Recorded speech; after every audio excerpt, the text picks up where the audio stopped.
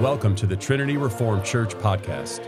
To find out more, check out our website at trinityreformedkirk.com. That's trinityreformedkirk.com. Paul, called to be an apostle of Jesus Christ, through the will of God, and Sosthenes, our brother, to the church of God which is at Corinth, to those who are sanctified in Christ Jesus, called to be saints, with all who in every place call on the name of Jesus Christ our Lord, both theirs and ours. Grace to you and peace from God our Father and from the Lord Jesus Christ. I thank my God always concerning you for the grace of God which was given to you by Jesus Christ, that you were enriched in everything by Him in all utterance and all knowledge, even as the testimony of Christ was confirmed in you, so that you come short in no gift, eagerly waiting for the revelation of our Lord Jesus Christ, who will also confirm you to the end, that you may be blameless in the day of our Lord Jesus Christ. God is faithful, by whom you were called into the fellowship of His Son, Jesus Christ, our Lord. The word of the Lord. Thanks be to God. Let us pray. Our Father, we thank you for the gift of your word. We thank you for your faithful servants whom you inspired to write this word that we have received.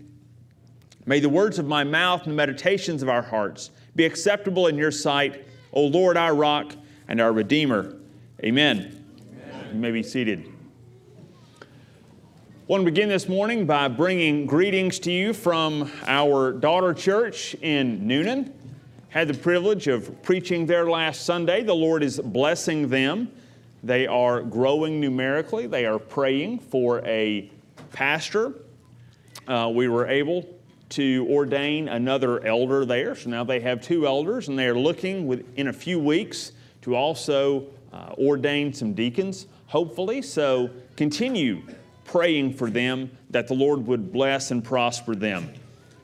We come this morning to a letter that raises a lot of questions, not about these first verses, but usually when you start something on 1 Corinthians, everyone jumps to one of those unnamed latter chapters. So if you ask me, what do you think about, and fill in the blank of whatever thing you're questioning on, my response will probably be something like, I'm not really sure yet, but let me get back to you in a few weeks.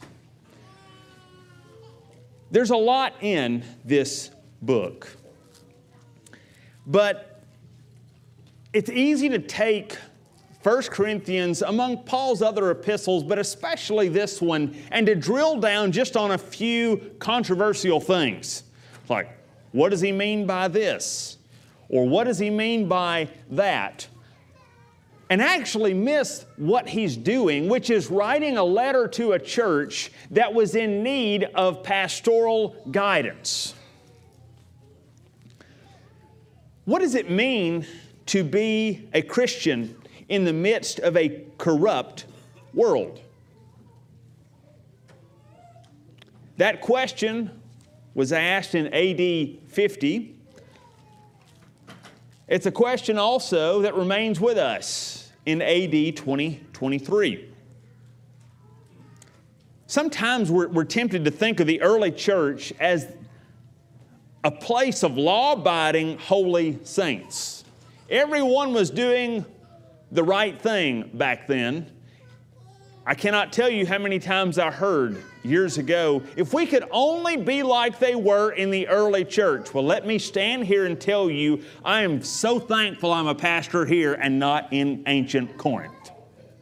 Absolutely. When you consider the problems the Apostle Paul addresses in this letter, you see that this church was something of a mess. But working in the lives of His people was always a part of God's plan. It's not an aberration. He doesn't come to a place and say, oh, well, you all have it right. I think I'm going to send the Spirit somewhere else because you're good. Thankfully, That never happens. But working in His people, as I said, is part of the plan. It's not something that He acquiesces to just because, well, you're just not where I want you to be yet. We're never and will never be where we should be. We will never be perfect here. But God working in His saints, Him working through the church, is how He brings His kingdom to earth. So how do you remain pure in an impure world? How does the church shine as light when darkness is strong? That's what he's addressing. And so when we approach 1 Corinthians, I would ask you to approach it as one who desires to grow in walking with the Lord, not in one who will solve the mysteries of what everybody else should be doing, but they're not. Because if we take that approach, if we take the, I'm going to get this right, and then I can go start a Substack or a podcast and I can tell everybody else what they're doing wrong, we're actually falling into some of the same traps that the church at Corinth was in. It would be great to live in a place where everyone was righteous, where obedience was supreme. But that's not what we have. That's not the kind of life we usually get to enjoy. It's certainly not the life of ancient Corinth. This Greek port city was a center of trade. And like all centers of trade, think of New Orleans, New York, places like that. Like all centers of trade, it was cosmopolitan. It included various religions, cultures, and ways of life. It was conquered and then re-inhabited by Rome in 44 BC, and Rome determined to take it from being a backwater place into a haven for building up their empire. And they were successful. It was an economic powerhouse of the ancient world. It was a major seaport. So trade was constantly coming in. Transportation was a large part of their economy. In public religion, they were Greek. In governance, they were Roman. In morals, they were satanic. Wherever you have, and this is true throughout history, what I'm about to say, wherever you have great wealth and a lack of traditional moral standards, you have sexual perversion that will come. So and you'll have, though, sexual perversion, that will be normalized, but you'll also have monogamous marriage shrinking, and it becomes less. Heterosexual monogamous marriage will become the unique thing in that place. In addition, sophistry, the ability of one to use rhetoric to convince anybody of anything, was highly prioritized. It was needed when you have a place of a lot of business dealings, legal disputes, trade. You always want to make the best deal. How do you make the best deal? You convince someone that you are giving them a good deal, even if you're not. Now, sophists have always been around. They were around in ancient Greece and then in the times of the Roman Empire, and we still have them now. If you go, I'll just say, you don't have to go very far. And you can hear people espousing all kinds of views that, if you stand back and look, are just absolutely ridiculous. But they can make it sound pleasing to the ear. In Corinth, making connections, getting ahead, building wealth, were the priorities of the day. So what we call cultural Christianity was unknown. Now some people, when we look back, some would see this as a reason to leave. Why would you stay in a place like that? It's terrible. But the mere presence of evil is not a reason for the church to abandon its place. The light of Christ shines when God's people love, serve, and proclaim the gospel wherever they are stationed. And the mixed group who makes up the church will always be imperfect. The local church is not a club for perfect people or for people with identical beliefs. The church is for the people who are bound together in Christ, striving to embody our Savior on earth. It is a people who are sanctified and are being sanctified. All of this, though, can feel kind of meaningless when you yourself may feel like at times you are hindered at every turn. It's like, if you remember the story of Pilgrim's Progress, the character Christian, when you read that, it seems like he comes to this major obstacle, this major difficulty, and he's striving and he's pushing and he's bruised and battered, and finally he comes through it, and then after he overcomes one obstacle, then you turn the page and bam, there's another obstacle, or maybe two. Say, when is this guy going to get a break? There's not many times in that book where you see Christian enjoying a pleasant stroll. Well, we prefer the green pastures and the still waters. That's the part of Psalm 23 we like. We much prefer those to the valley of the shadow of death. But sometimes, even in the placid places, wolves lurk in sheep's clothing. Satan takes no holidays, and no institution is off limits, besides churches, including Christian colleges, southern towns, and Christian businesses. Every place is a potential for attack. Now, this is not moral equivocation. Some institutions, some places are better than others. There are some cities and towns that are better to live in, that are more friendly to live in, or there are businesses that are better to do business with than others. But we must beware the temptation to think, if I could just get in the right place, if I could just join the right church, if I could just attend the right school, I could put my armor down. We're not living there yet. The day will come when you can put your armor down, but it's not in this life. This brings us to one of the most significant themes of 1 Corinthians.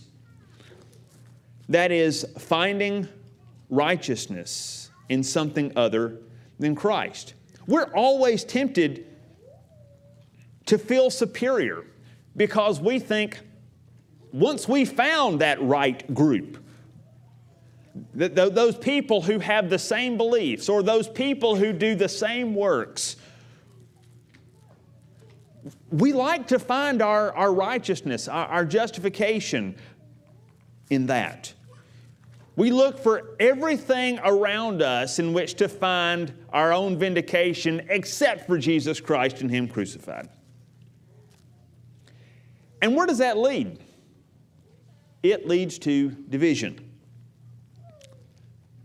Now sometimes, finding our righteousness in something other than Christ, it looks like people putting confidence in particular leaders that they follow. And we'll get to this next time, but we can see right after, and starting in verse 10, he will plead against sectarianism. Some people in this church, in the church of Corinth, were following Peter. They said, we belong to Peter. Others say we belong to Apollos. And some even said, actually, we belong to the teachings of Christ. Sorry, guys, we win. That's the trump card.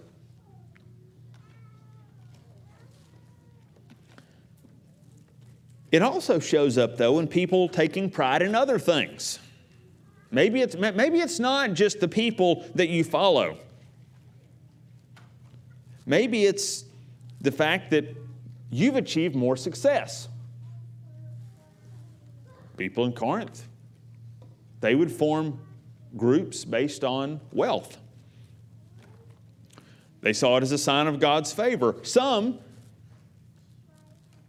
believe they were more righteous because they didn't eat food that was forbidden by the Old Covenant law. Some said, well, our gifts, the gifts that we enact, are more public. We demonstrate how righteous we are because we can prophesy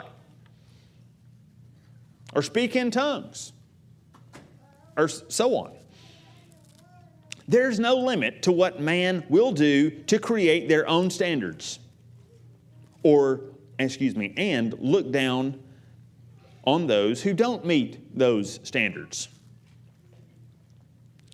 So that's one side of the coin. When we find our righteousness in something else, it's the sin of pride or of vainglory. But then other times people will, when they build up these standards, whatever they are, they will then set up those standards and in turn ignore the plain biblical teaching. So they ignore what God says. They've created extra standards and they excuse not obeying what Scripture demands, things like abstaining from sexual sin, drunkenness, covetousness.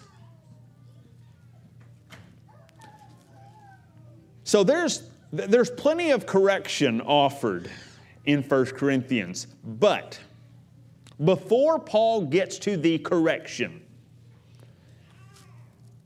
he has encouragement for these saints. Even though they were messed up, God had not abandoned them. And He never abandons us, despite our sin. When you're looking down the barrel of another day and the temptations of home, of work, and the world, when you know you're weak and there is no escaping from your sin, from the sin in your own heart, what do? I mean, have you ever had the day where you wake up in the morning and you think, I really wish I could stay in this bed or maybe under it? And then someone comes at you with way too much righteous zeal and tells you something that, let's just say, it doesn't strike you in all the right ways. And you feel like exhorting them in something other than the name of the Lord. And then you look back at the end of the day and you say, that was the high point.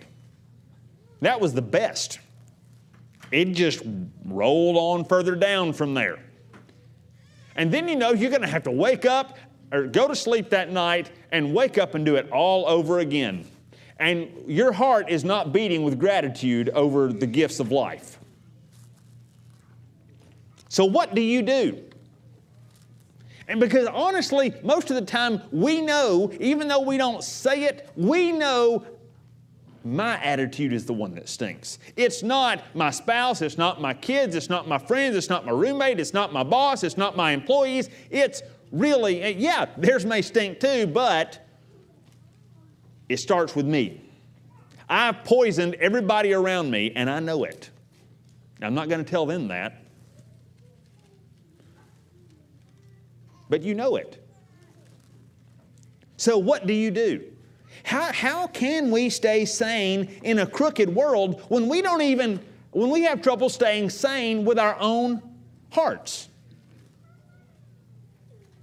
These opening words from Paul are the foundation for our growth. Unless you have 1 Corinthians chapter 1, verses 3 through 9. You cannot have the entire rest of the book. And it's not all correction, okay? There's wonderful things here. But in order to live, I don't just mean exist, I mean live the life that God gives, we have to learn. We have to hear what He says. But before He gets to that, He has words to hold us by. And these words in verses 3 through 9 are the foundation for our growth. So no matter who you are or what you've done, this is where God's children begin. I'm going to give you, yes, I promise you, it's brief. And when I say brief, I mean I just don't have a lot of notes for each one of these. I'm going to give you 5 things. Okay? 5 things that Paul says to encourage the saints. Number 1, you have received God's grace. Verses 3 and 4.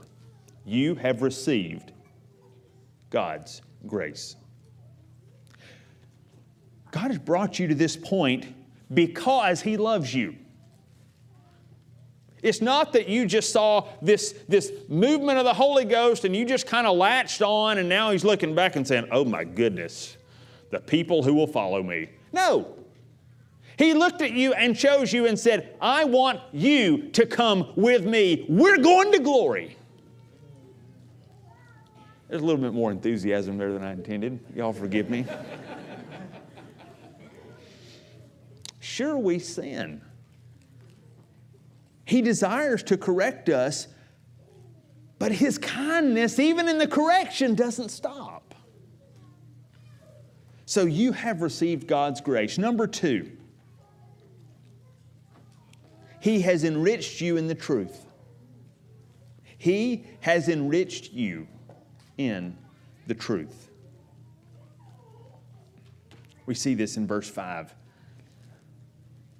God didn't leave you without the knowledge of Himself. He doesn't say, follow me, but you're going to have to figure it out. I don't have time to waste where you are in your immaturity. I only say that because I've actually felt sometimes when I was, have you ever talked to someone and you're talking to them and you think internally, whether it's a child or someone else, you know, I've already explained this principle multiple times. I'm not really sure why it's not making sense. Could you help me?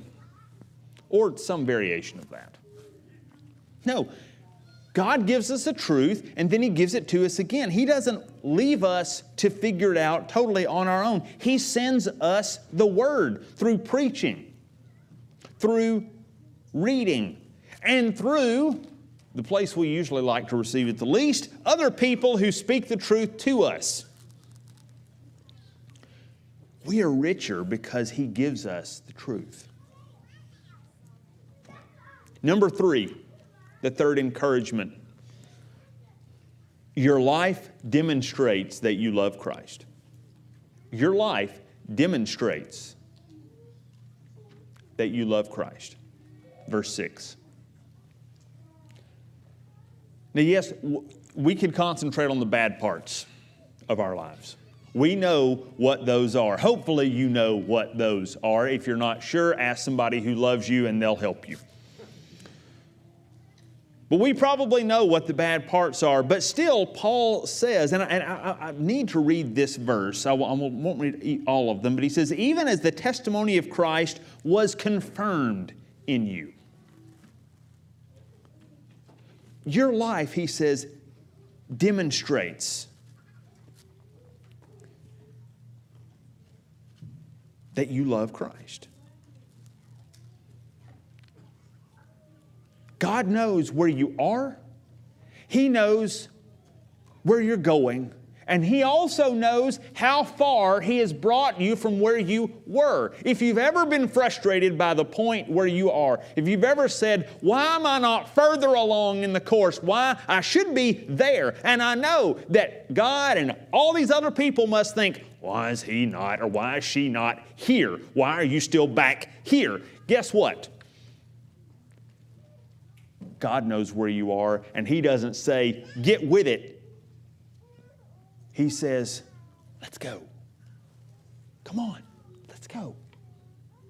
He's with you. He takes you where you are, and He brings you forward. So your life demonstrates that you love Christ. I'm not saying you're perfect, and Paul was certainly not saying that the church is perfect. But it does demonstrate growth in Christ. Number 4, you are not lacking or beneath others in the faith. You are not lacking or beneath others in the faith. Verse 7. God does not leave us behind. He will continue working. He'll continue bringing you along.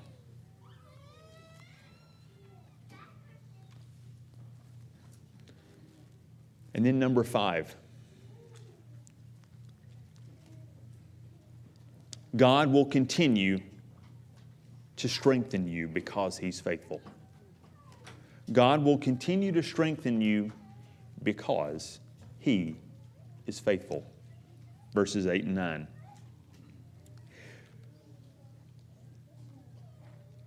You need to hear this morning,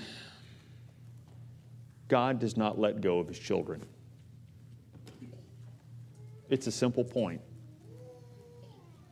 God does not let go of His children.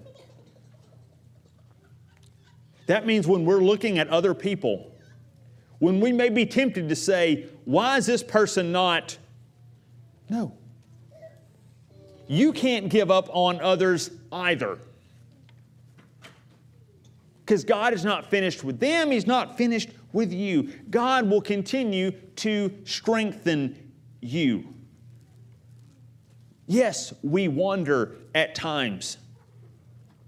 But like the Good Shepherd, He goes out and finds us when we wander. He brings us home. The reason that one day we will be with Him in glory is because He is faithful. It's not because we actually are good enough. We're not. But He has us. And He doesn't let us go. So God will continue to strengthen you because He's faithful. In conclusion, do you believe the wonderful things God says about His children?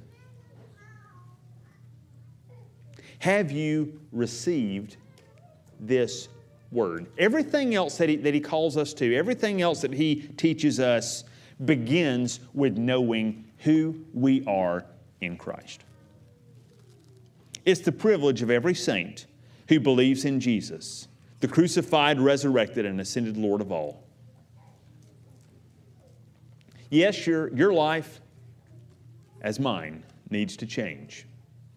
Just like the people in the Corinthian church needed to change. There are problems. But God's correction is not like an executioner talking to a prisoner. It's like a father teaching, encouraging, and disciplining his son. The difference is the relationship. So how can we not just stay sane but thrive in a corrupt world? Trust in Jesus. Not just as the lawgiver, who He is, but as your Savior, the one who fulfilled the law on your behalf. Follow Him wherever He leads. Let Him work in you and enjoy His blessings. Let's pray. Father, we thank You for Your word. And I pray that as we receive it now, that You would work in us and accomplish what You see fit. Through Christ we pray. Amen. Thanks for listening. To find out more, check out our website at trinityreformedkirk.com. That's trinityreformedkirk.com.